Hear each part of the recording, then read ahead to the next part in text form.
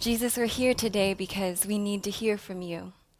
And we're here today because we believe in you in different measures, God, in different ways, and in the different things that we've experienced, we've carried that in today. And right now, Lord, we and I want to surrender those things to you, lay that in front of you, knowing that you are our God, and that despite the battles that we face, you are mighty and you are powerful. We declare that today here in your church, that you are King here and that you have the victory. And we pray, Father, that we may be able to hear from you this morning. We pray these things in Jesus' name. Amen. Have you ever been excited for something? So excited that you were counting down the days. I remember as a child, my family once in a while would go to this restaurant called TGI Fridays. And I remember when I got old enough, I asked my mom, what does TGI Friday mean? And she's like, oh, it's a phrase that people use. They're so thankful to God that it's Friday. And I was like, why? Because it's Sabbath? No. She was like, no, it's because it's the weekend. And I remember thinking like, wow, people really have to count down the days. They're really waiting for the weekend to happen. And sometimes we count down waiting for Christmas. Some of the students here are counting down waiting for Thanksgiving vacation to finally be done with school just for a second. Some of you are counting down, some of the students waiting for graduation so they can finally go off to college. And I happen to know that people in college are counting down waiting so that they can finally come home. We are always waiting for something special. But this past week is an anniversary of a really special date that people were waiting for. When we consider the things in our lives that we're excited about, birthdays, Christmases, some of us waiting to get married, the most exciting day that sometimes we don't always think about is the day when Jesus returns. Imagine that. When was the last time you thought about heaven? When was the last time that you even stopped to consider that this world is not all that there is? That despite the pain and the suffering and the battles that we feel in our soul every day, that one day Jesus is going to come and the heavens will open. There will be the sound of the trumpet and we will be redeemed. That our bodies, our sicknesses will be no more. That we're going to see the people that we love again. Imagine counting down to that day. Imagine knowing that that day was on its way. 169 years ago this past Tuesday, and it was a Tuesday 169 years ago as well, a group of people, the Millerites, believed that Jesus was coming back October 22, 1844. And they didn't just believe it like we believe it, like we say, oh, Jesus is coming back, praise the Lord. They believed it. They sold their homes so that they could have enough money to tell everybody about it. Those who were farmers, they didn't even harvest their crops because they were so certain that Jesus was going to come back. Why would they need the food? People had loved ones who passed away in that month, the months before that, and they didn't even mourn. Why be sad? Because Jesus is coming again. And they were so anticipating this glorious day. Imagine that. Up at PUC, they challenged some of the students to come out on Monday at midnight, to come out and meet on the lawn and gather together and consider, look up into the sky and consider, what if you expected Jesus to come? Because that's what they did that day, the morning of October 22. They started Monday at midnight, and they came out into the fields and they gathered thousands of people, and they started to stare up into the sky. The sick came out in their beds knowing, so excited because they were so certain that after this day was over, they would not be sick anymore. And those who had just lost loved ones came out so excited because they were going to see their mother, their father, their sister, their daughter again. And they came out staring into the heavens, and as the dawn broke that day, there was so much chatter and so much excitement, so many testimonies of how excited people were that Jesus was finally going to come back. And as the day wore on, I'm sure they got a little hungry. Maybe they had lunch at noon, joking about how the next time they ate, they were going to be eating the giant mangoes in heaven. So excited. And as the day wore on and it came to evening, some people probably started to doubt, but I'm sure I could just imagine them putting their arms around each other and saying, don't worry, Jesus is coming. Jesus is on his way. But I imagine as the night faded and the hours got later and the night got darker and the hours went by and they stared into the heavens waiting at any moment for it to break open and to hear the trumpets and see the angels. And there were no trumpets, and there were no angels. And they were confused, and they waited, and they waited, and they waited, and it was midnight. And now it's October 23, and Jesus is not here. One man who was a Millerite wrote this testimony. He said, I waited all Tuesday, October 22, and dear Jesus did not come. I waited all the forenoon of Wednesday. He even waited through Wednesday and was well in body as I ever was, but after 12 o'clock, I began to feel faint, and before dark, I needed someone to help me up to my chamber as my natural strength was leaving me very fast, and I lay prostrate for 2 days without any pain, sick with disappointment. Imagine waiting and being so certain. They had miscalculated. They shouldn't have believed it. God said, we don't know the day or the time, but they had decided and they had believed. They had given everything that they had because they believed that Jesus was coming and he didn't arrive. What would you do? A question that was posed was up at PUC where the students are gathering was, if this was you, would you have been able to stay in your faith? And if so, what would have kept you? The thing that I consider as many of us go through anxiety, as we go through fear of disappointment, fear in many different areas in our lives is, how is it that they were able to pick up and continue? Because 163 years later, the Seventh-day Adventist Church exists. And it exists out of a group of people from that original group of Millerites who decided to bear testimony that faith can exist even after the most crushing of disappointments. So how did they do that? How is it that they were able to face that anxiety and that fear in their lives, to pick up and continue and to have faith? This morning, if you came in here and you were stressed about something, if you experienced a stressful and anxious and fearful week, many of you have, I know that I did, then this morning God has a word for us, a word of encouragement and how we can remain in the midst of all of this. And it's found in Philippians chapter 4, verse 6. In the two verses before this, it says, rejoice in the Lord always, rejoice in everything. And then it says, do not be anxious about anything, but in everything, by prayer and petition, with thanksgiving, present your requests to God. Now, to me, when I read that, that is not really a comforting verse. Because the most annoying thing I can experience when I'm stressing out about something is for someone to say to me, oh, don't worry about it, don't worry. And I look at them, and I kind of want to smack them a little bit, because I'm like, if I wanted to worry, I mean, if I could stop worrying, don't you think I would have done that on my own? Why are you telling me not to worry? Don't give me cliches, don't brush me off. And sometimes I look at this and I think, that's kind of God brushing us off. Just don't be anxious. It's okay.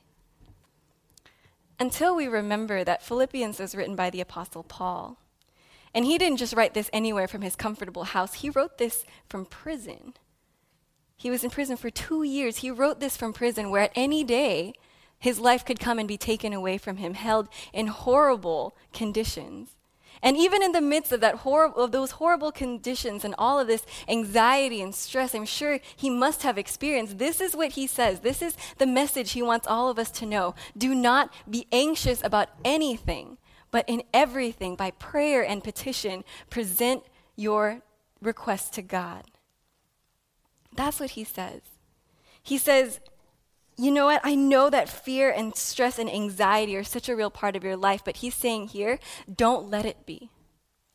But the reality is that fear and stress and anxiety are all over us. They're in every area of our lives. If you consider in your life, what is your biggest problem right now? What is your anxiety and your stress?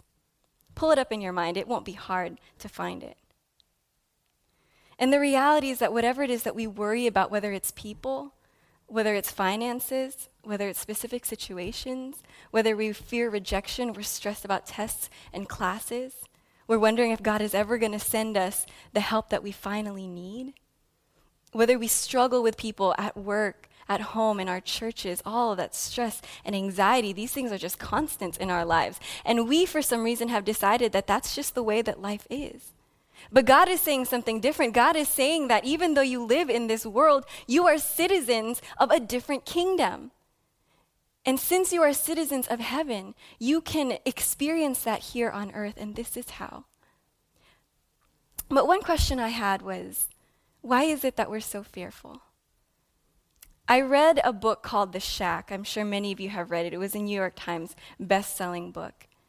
And this statement really stood out to me, and so I'm going to share it with you this morning. This man asks Jesus, why is it that I'm so fearful? And Jesus says, it's a long quote, but he says, you're fearful because you don't believe. You don't know that I love you. The person who lives by their fears will not find freedom in my love. To the degree that those fears have a place in your life, you neither believe that I am good nor know deep in your heart that I love you. You sing about it, you talk about it, but you don't know it. That really silenced me because this is not just something that an author made up. This is something that our scripture tells us as well in 1 John, that there's no room in love for fear, that well-formed love banishes fear, since fear's crippling, a fearful life is one not yet fully formed in love. God is saying, look at those places in your life where you have anxiety and stress. Anxiety and stress are symptoms of fear. And wherever fear is present in your life, my love is not present in your life. My love has not been perfected in your life.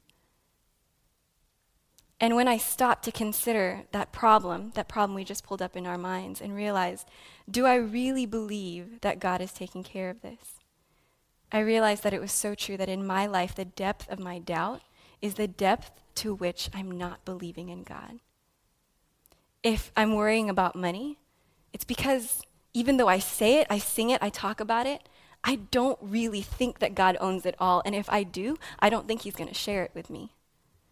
If I'm worrying about my future, even though I say that God is in charge, it's because I don't really think he'll be there when I get there. If I'm worrying about someone that I love, it's because even though I say that God watches over us, that God loves our family members and those we love more than we do, I don't really believe he's going to take care of them. That's what we're saying. Wherever there is fear and anxiety, we're pretty much saying, God, even though I sing about it and talk about it, I don't really think you're going to come through. That's exactly what fear does in our lives. So what is it? What is it that we're afraid of? And how can we not experience that? Because the reality is, even though we accept anxiety in our lives, we say this is just part of what it means to live my life. In the original language in Matthew, this is what anxiety means. Anxiety is self-centered, counterproductive worry that carries traces of attempting to carry the burden of the future oneself, especially about things over which we have no control. That is not of God. As we consider the things that come into our minds and come into our hearts, we have to ask ourselves, is this from God or is this from the enemy? Because we are in the middle of a very real battle every single day in our lives. And this is God telling us anxiety and this self-obsession about things that we can't control, that is not from him. That is from the enemy. And God says today, I want you to have freedom from that. God says to you and to me today, I want your lives here on this earth, even though you are citizens of my kingdom, but you live in another place, I want you to have freedom from that. The Apostle Paul found freedom in that.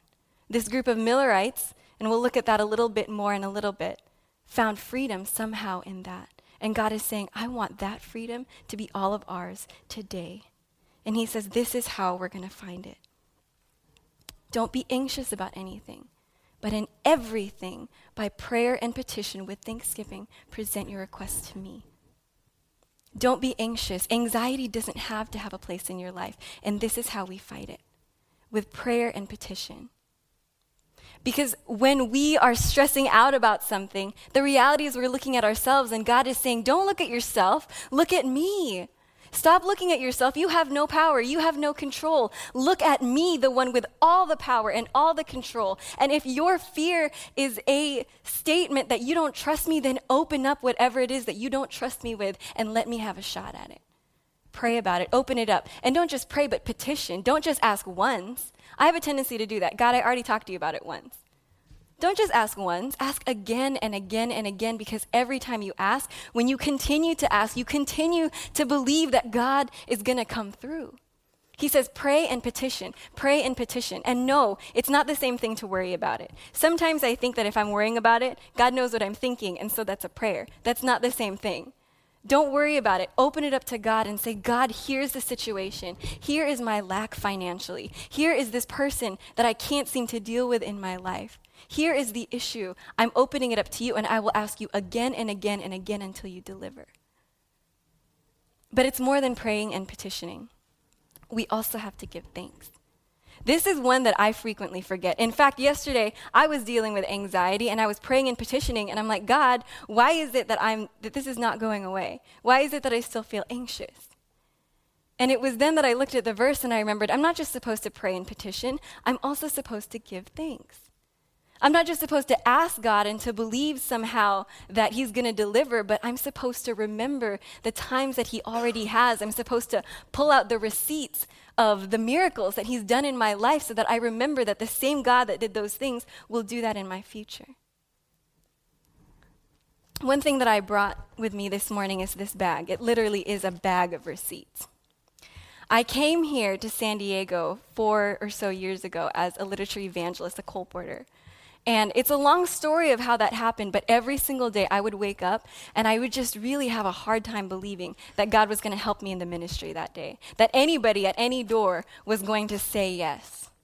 As a literature evangelist, if you have a 15% acceptance rate, as in 15% of people you talk to say yes to you, you're having a really good day. Which means that the rest of the time, people are slamming doors, they're throwing water balloons at you, they're sending their dogs after you, and it's not any less hot, and your feet don't hurt any less, but that's just the reality of it. And every morning, I would wake up and face this day and wonder, God, are you going to come through?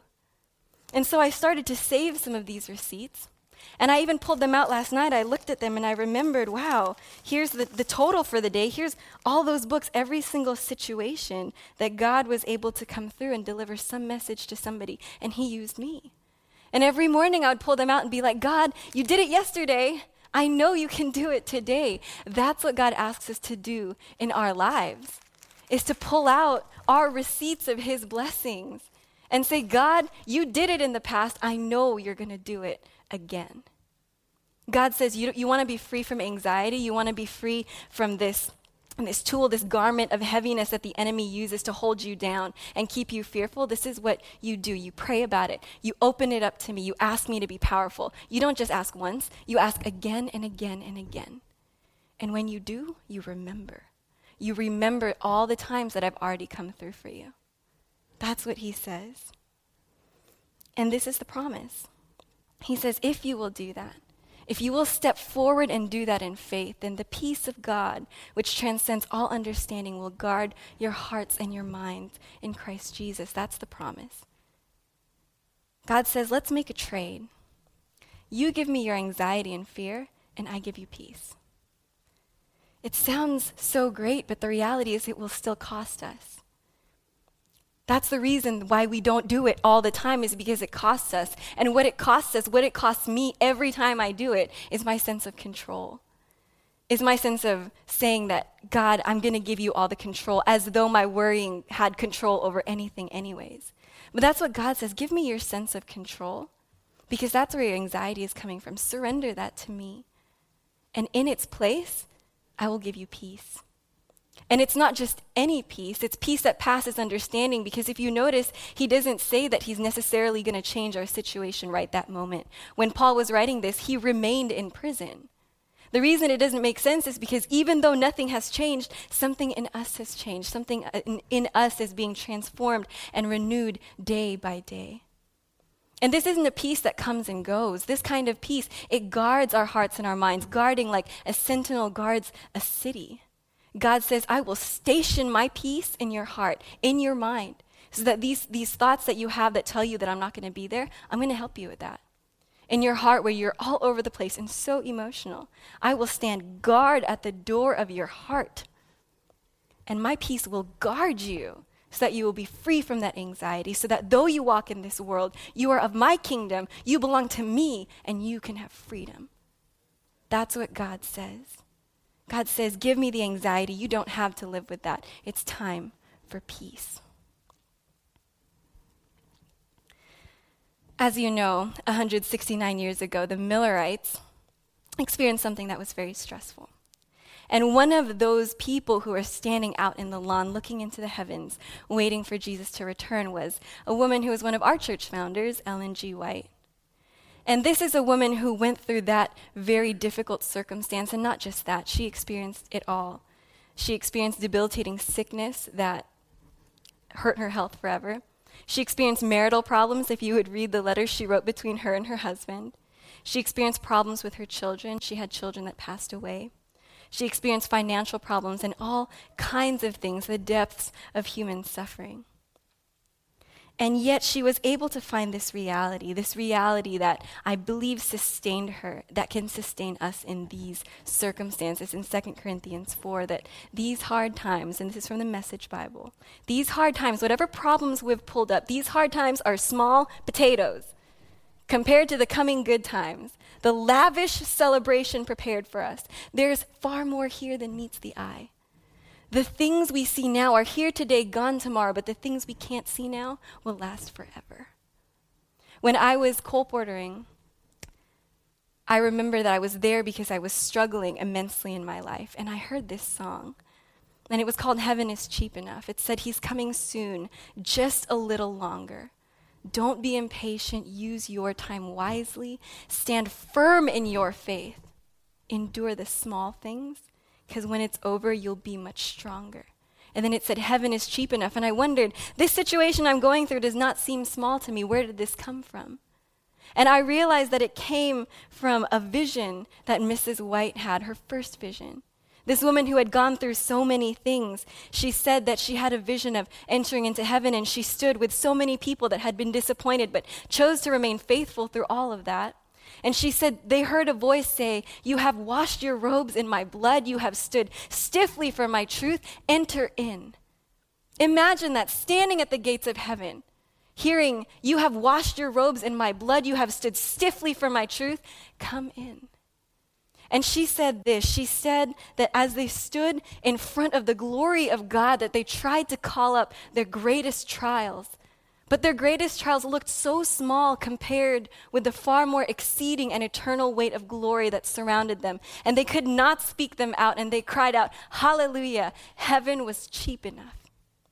That everything that I had to suffer through and all this anxiety and stress and giving God that control, it was cheap enough because now I'm here and I'm in the presence of you, God, and the things that are temporary have passed away. And it was worth it. I can't even remember what they were. Heaven was cheap enough. And we don't have to wait. We don't have to wait until heaven to experience some of that, because wherever God is king, his kingdom is there. Is he king in your life? Because God is saying, I want to trade something with you. It's going to cost you. It's going to cost you your sense of control. You're going to have to do it even when it feels like it's the last thing that you want to do. But I'll make a trade with you. And I promise having my kingdom in your life is cheap enough. It's worth it. He says, give me your anxiety and stress. Get away, get in silence, and lay in front of me what it is that you're struggling with. Lay it in front of me again and again. Lay in front of me all the things that I've already done in your life, and let's make a trade. Give me your anxiety, and I will give you my peace. That's what he says. So that one day it will be us, because one day it will be us. I know we've been waiting for 169 years, which means we're 169 years closer, and he's coming. He is on his way. And when it's our turn, we want to live that vision, to stand in front of him and say, God, it was cheap enough. Every time I had to give you the control, every time I had to let you reign in my life, and all the struggles that I had to go through for you, it was worth it to stand in front of you and hear, well done, good and faithful servant. And to know that we lived his kingdom now. We lived his kingdom in freedom from fear. And we didn't just sing about it. We didn't just talk about it. But we let him unseat the deep fears in our hearts. As the band comes up for the closing song, I'd like to ask you to consider, how great is your God? How big is he that he could deliver? How much bigger is he than we are?